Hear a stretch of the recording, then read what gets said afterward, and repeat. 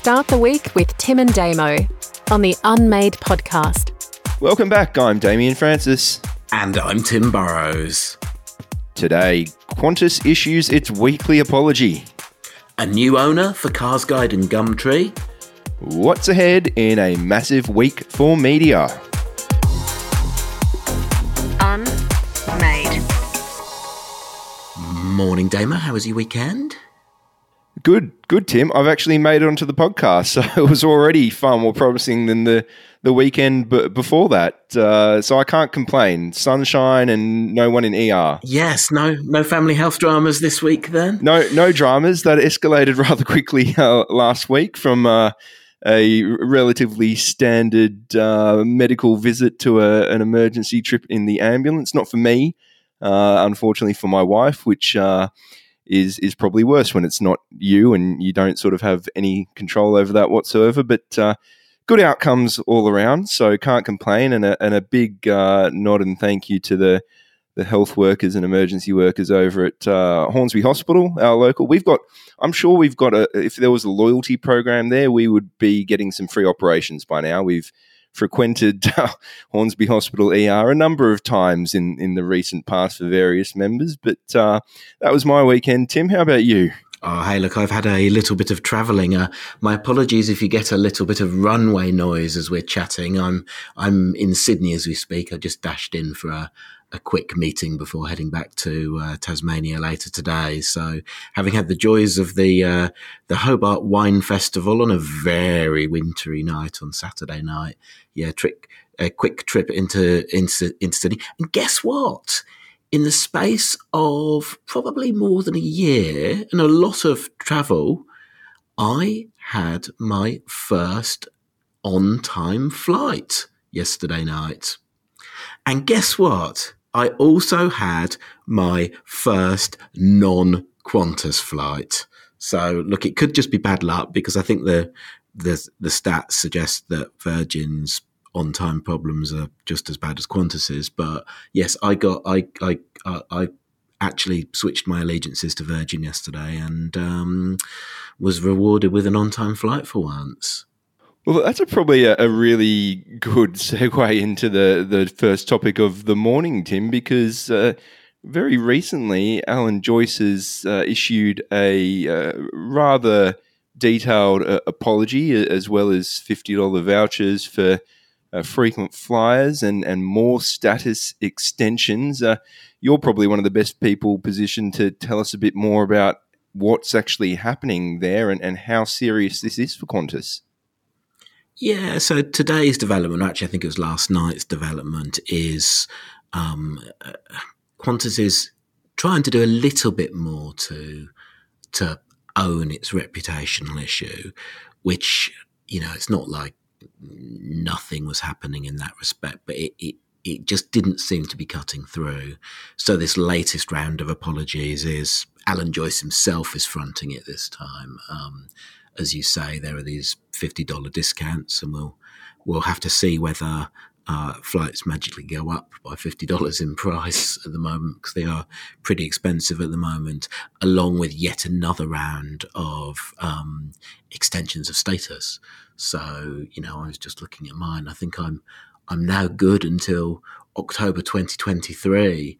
I will, have the status I've got without having to take another flight, which is pretty much the same for most frequent flyers, which obviously is a way of trying to fend off the likes of Virgin picking people off. And, I one of the things I thought was interesting over the weekend, which was the day before this announcement, was the Chanticleer column in the Australian Financial Review, which is written by Tony Boyd. He actually pulled in some data, which is amongst the first actual data I've seen, and I have been keeping an eye out for it, on what Qantas's reputation is actually doing. Is this having any sort of impact on the metrics? Because, there is an argument, everyone moans now, and then Qantas will bounce back when the time comes. So a couple of pieces of data that Chanticleer had managed to winkle out. One is RepTrack, which tracks sort of, ranks reputations. Now, in RepTrak, Qantas had previously been up at number 5, and now it's fallen right away to number 16, which is a big drop from 5 to 16. So that was one piece of data. And then the other piece of data we pointed to was one of the regular Roy Morgan research trackers, which also found that trust in Qantas was falling as well. So, that's the issue is, whereas things like when they had the fleet grounding a few years back, that was a relatively short period of time and the reputation bounced back. But because this has dragged on so long, and I guess been experienced at first hand by so many people, maybe the brand is being a little bit less resilient this time, which of course is this, front foot thing that's going on. Although I notice maybe they're still not getting the communications right. Even this morning as we were recording, I had the first hour of ABC News Breakfast on, and they were talking about the issue, but they were also making the point that Alan Joyce wouldn't come on the show and talk about it, and they were actually talking about how this was bad communications. So, and they made that point more than once in different breaks as well about him not coming out. So, they're not there yet. Yeah, that's interesting that you mentioned the fleet grounding, which I guess was around about a decade ago now. But and then you just mentioned Alan Joyce now, and I guess the big sort of person in the middle of this is Alan Joyce, because he has been the CEO of Qantas for, I believe it's about 14 years now, which is, if I'm not mistaken, being reported as the currently the longest serving ASX listed CEO at the moment, which is a pretty big achievement, particularly for a company as large as Qantas, as important to Australia as Qantas. So let's focus on Alan Joyce for a little bit, Tim. His personal brand, which is massive, is this becoming a bit of a liability for Qantas? I think there was one big misstep, which was a bit earlier on in their challenges, when he used that phrase that customers were not match fit. Now, that seemed at the time like he was kind of blaming people. Now, what he was actually talking about was legitimate. He was talking about how people just, they've forgotten you need to take your laptop out when you're going through security and things. And that was what he was talking about. And at the time, it was security delays was the issue, which wasn't even on Qantas. So it was kind of an unforced error, but people remembered that and people, still quote that back. I've got to admit, what I hate a bit though is when I see on social media, there's a kind of slight xenophobia or racism or whatever you want to call it, because he's obviously Irish by background. So that sort of reference to the leprechaun, I just hate. I just think that's so irrelevant to the issue. And again, there's been reported, eggs thrown at his home in Sydney and that sort of thing, which seems completely over the top for somebody who is a business person. But yeah, it's funny because he had seemed untouchable. He'd been part of the rise and rise of Qantas, but Qantas certainly isn't coming through untarnished, and I think neither is he. Coming up next, a new owner for Carsguide. Unmade. So this one seemed to come almost out of nowhere, Damo. The Australian Financial Review's Street Talk column. It looks like Carsguide and Gumtree are going to get a new owner. Yeah, that's right, Tim. Carsguide and Gumtree look like they're about to be acquired by the Market Herald, which owns Hot Copper. Now, it's best known for business media, and so this for them will be a little bit of a step into the unknown. Now, included in that is also Auto Trader, which is a relatively small brand in Australia, but overseas, internationally, particularly the American market, is a very well-known brand. So it looks like they're going to be acquiring this group of companies from a Norwegian company, Adevinta, which currently owns the three of them. It's been months of due diligence, 6 or so months, in fact, and the sale is expected to be worth around about 50 million Australian dollars. So the group, which is kind of been dubbed as CGA by Macquarie Capital, which has been in charge of the sale, it's been touted as having 15 years of history, 220 employees, $100 million in annual revenue, and expectations of $9 million standalone profit for FY22. And particularly impressive, it's said to attract 1 in 3 Australians every month. So that's a pretty impressive number. But, what we've, I guess, got to remember is, hey, this is a massive market at the moment for used cars. There's a serious supply shortage of new cars. It's led people to purchase used cars where there's a good option there, and that has put a huge amount of pressure on the used car market. So it's a very interesting time for classifieds in the new and used car space at the moment. Well, that's an interesting point. I hadn't really thought about that till you made the point, but I wonder if that means they're actually paying at the top of the market, because, of course, those profit numbers will have been from the booming used car market. So, at some point, I guess the pendulum switches back a bit as supply shifts. But I know the automotive space is kind of your specialist subject. So, who are the main players in that space? Planes and cars, Tim. Planes and cars, anything to do with them? Look, the main players in the space drive car sales. Even players like Facebook Marketplace are compelling options for used car sales. There are also new options like Karma and Cars24, which is sort of lending a bit of a spin to the used car market.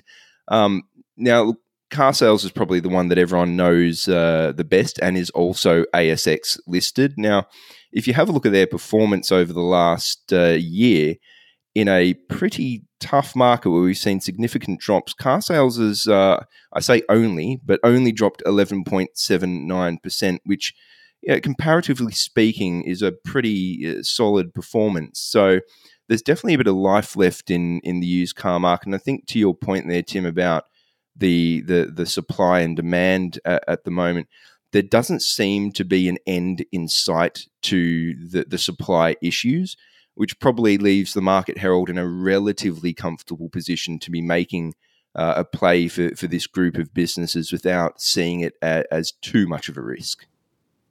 And then Nine obviously have their own play as well. Yeah, that's it. Nine have their own play as well. That's Drive, which recently took over Car Advice as well. So they're already in the market, and it's looking set to become a pretty big fight over the year. But look, let's not forget as well that Carsguide in particular used to be part owned by News Corp. And so in 2016, that was bought out by Cox Automotive, again, a massive US player. And that's when Auto Trader came into the market in 2018, because Cox Automotive had pushed that into the Australian market. But it didn't seem to last long, because by May 2020, that business was acquired by eBay Classifieds Group. And here we are in 2022, and it's been acquired again after it was pushed over to Adevinta Group. So there's a lot of trading going on in the space of this business for some reason. But look, it looks like a pretty good time for the Market Herald to be getting involved. And like I say, no apparent end in sight. One quick stat just to sort of back that up: listings for used car vehicles for July up 24% year on year, and that's statistics from Cox Automotive itself. The average used car price from dealers is now at $40,000. So, big numbers and a lot of business. So there's a lot going on in classifieds for motor vehicles, but just in classifieds itself, Tim, there's definitely a lot going on. We've seen Seven get into bed with Anthony Catalano for real estate. Yeah, that was something which came out towards the end of last week. I thought the timing was interesting because it could easily have been included in Seven West Media's results announcement, but they actually almost deliberately seemed to wait until that was out of the way. So Seven West Media taking, I think, is probably a small stake. They haven't said exactly how much in what's the newly named View Media Group. So that will include Real Estate View. So this is Anthony Catalano's play.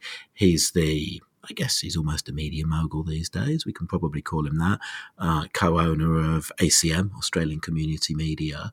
But also the person who helped build and float Domain out of Fairfax, so he knows the real estate space. So this alignment of Seven makes sense because Nine is aligned with Domain, News Corp is aligned with REA Media, so you can see why Seven would align with the other one. And then, of course, the interesting question with View is, given its strength in the regions, could it become a player in classifieds other than just real estate? Could it do it in cars or jobs or whatever? Now, I think the prevailing view is classifieds. There's often only one winner. In the same way that if you ask people 2 or 3 years back, they'd have said Seek was the one place to go. Although, of course, now LinkedIn is sneaking in, so the pendulum does definitely swing around. But yeah, no, it's definitely an interesting move. It's kind of classifieds are the non-sexy bit, but there's an awful lot happening there. The non-sexy bit, but a large area of money there. So let's see what happens next. But I'll tell you what's going to happen next on the podcast. A big week in media ahead. Unmade. So lots going on this week. Where should we start, Tim? Maybe the AFL. Let's keep going on the AFL. Yeah, look, that's probably as good a place to start as anyway, because I know we talk about it every single week, but we really do seem to be getting close now. Well, if they did a deal, we wouldn't have to. Yeah, look, there was some speculation over the weekend that there could be an announcement as early as today. So, I'm slightly nervous at the moment I pack up my microphone and get on the plane. I'm in the air when the announcement gets made. One of the pieces of reporting is the complexities involving Seven and Foxtel, who they're not quite co-bidding because they're bidding separately, but effectively it would be Seven having the free-to-air rights and Foxtel having the subscription TV rights. So we already know there's been some resolution around potentially Seven, if their bid succeeds, getting more of the streaming rights that it's had previously, because it didn't have them, which obviously, in the landscape we've got now isn't really tenable. One of the pieces of reporting from the Sydney Morning Herald and The Age yesterday afternoon suggests that what we might see is more of the Seven games actually aired on a delay of 2 hours. So they go out live on Foxtel and then Seven gets them on a 2-hour delay, which I must admit, I think I look at live sport slightly differently to you, because I know that you watch Grand Prix on a delay.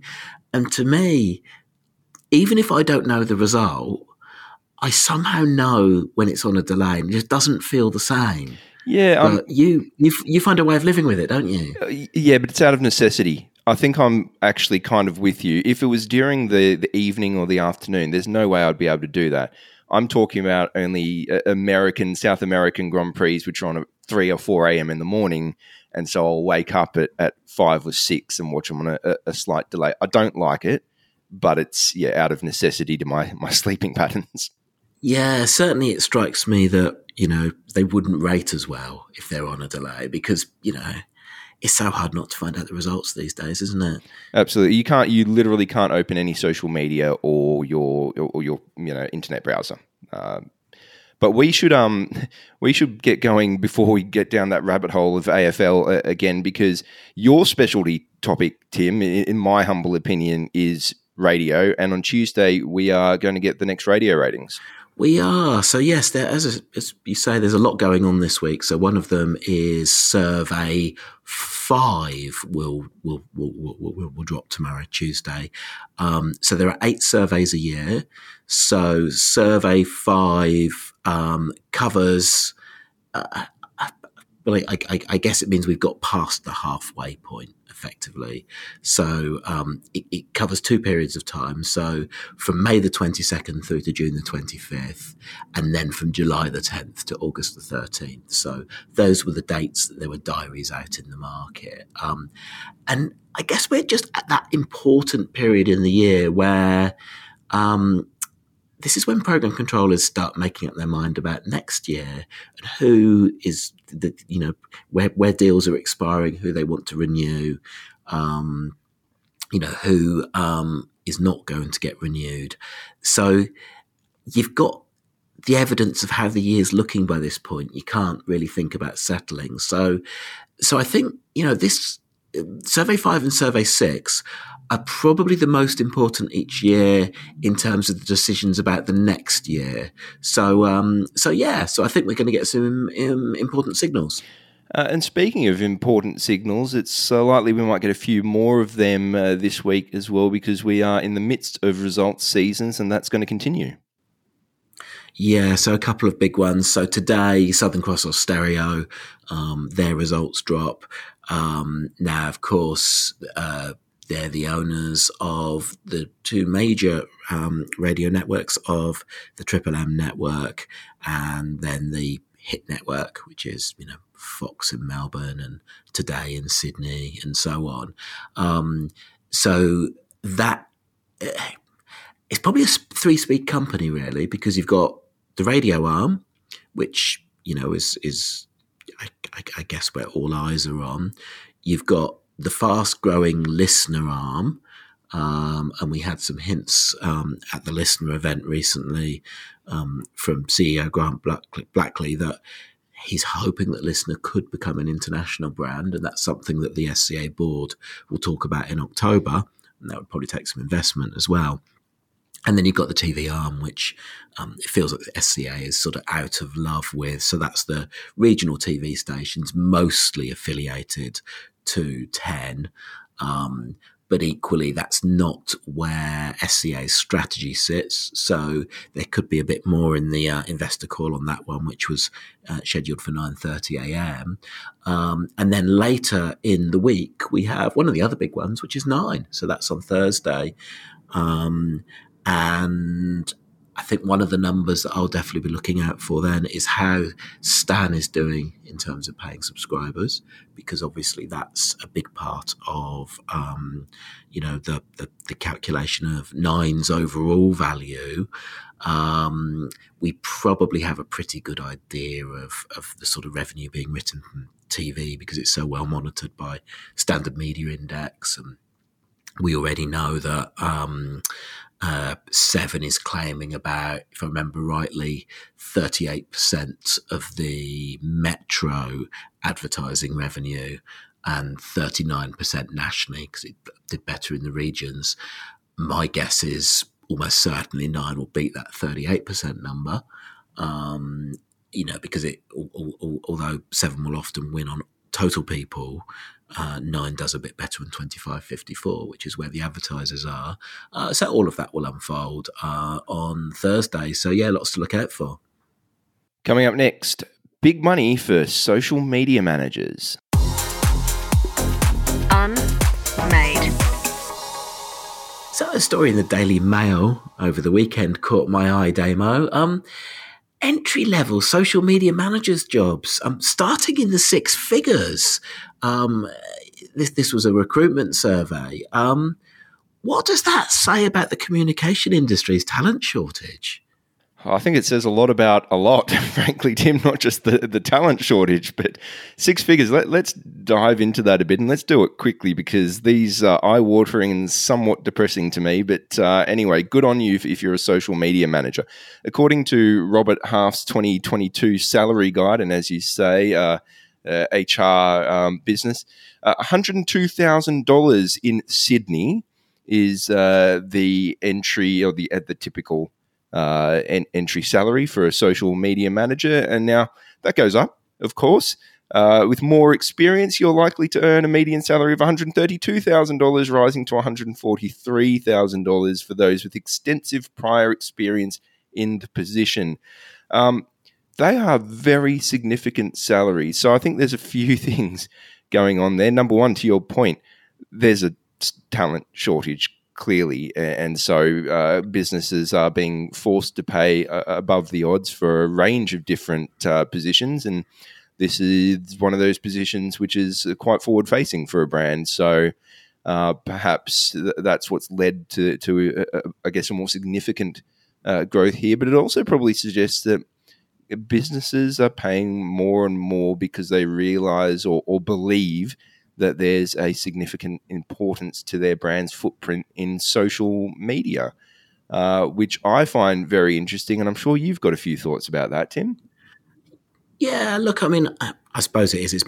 It's supply and demand, isn't it? And, clearly that's A, a growing area, and B, we have this talent shortage everywhere. So that's sort of interesting. And then again, the same Daily Mail Australia article also suggests that PR managers, public relation managers, describes of having that income. And I think, again, it means at the entry level of 107,000 and the other thing to bear in mind is this was the 2019 to 20 financial year.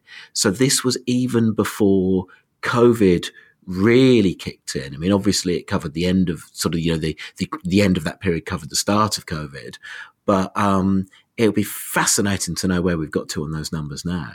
Yeah, absolutely. And just for a little bit of context there, that entry-level salary is about the same as an accountant, which may mean more to others than it does to some. But I think one important point as well is the fact that the Australian Bureau of Statistics data is showing that there's actually been a cut in real wages despite unemployment in July falling to 3.4%. So, look, it's not all great news, but if you're a social media professional, then it probably is great news.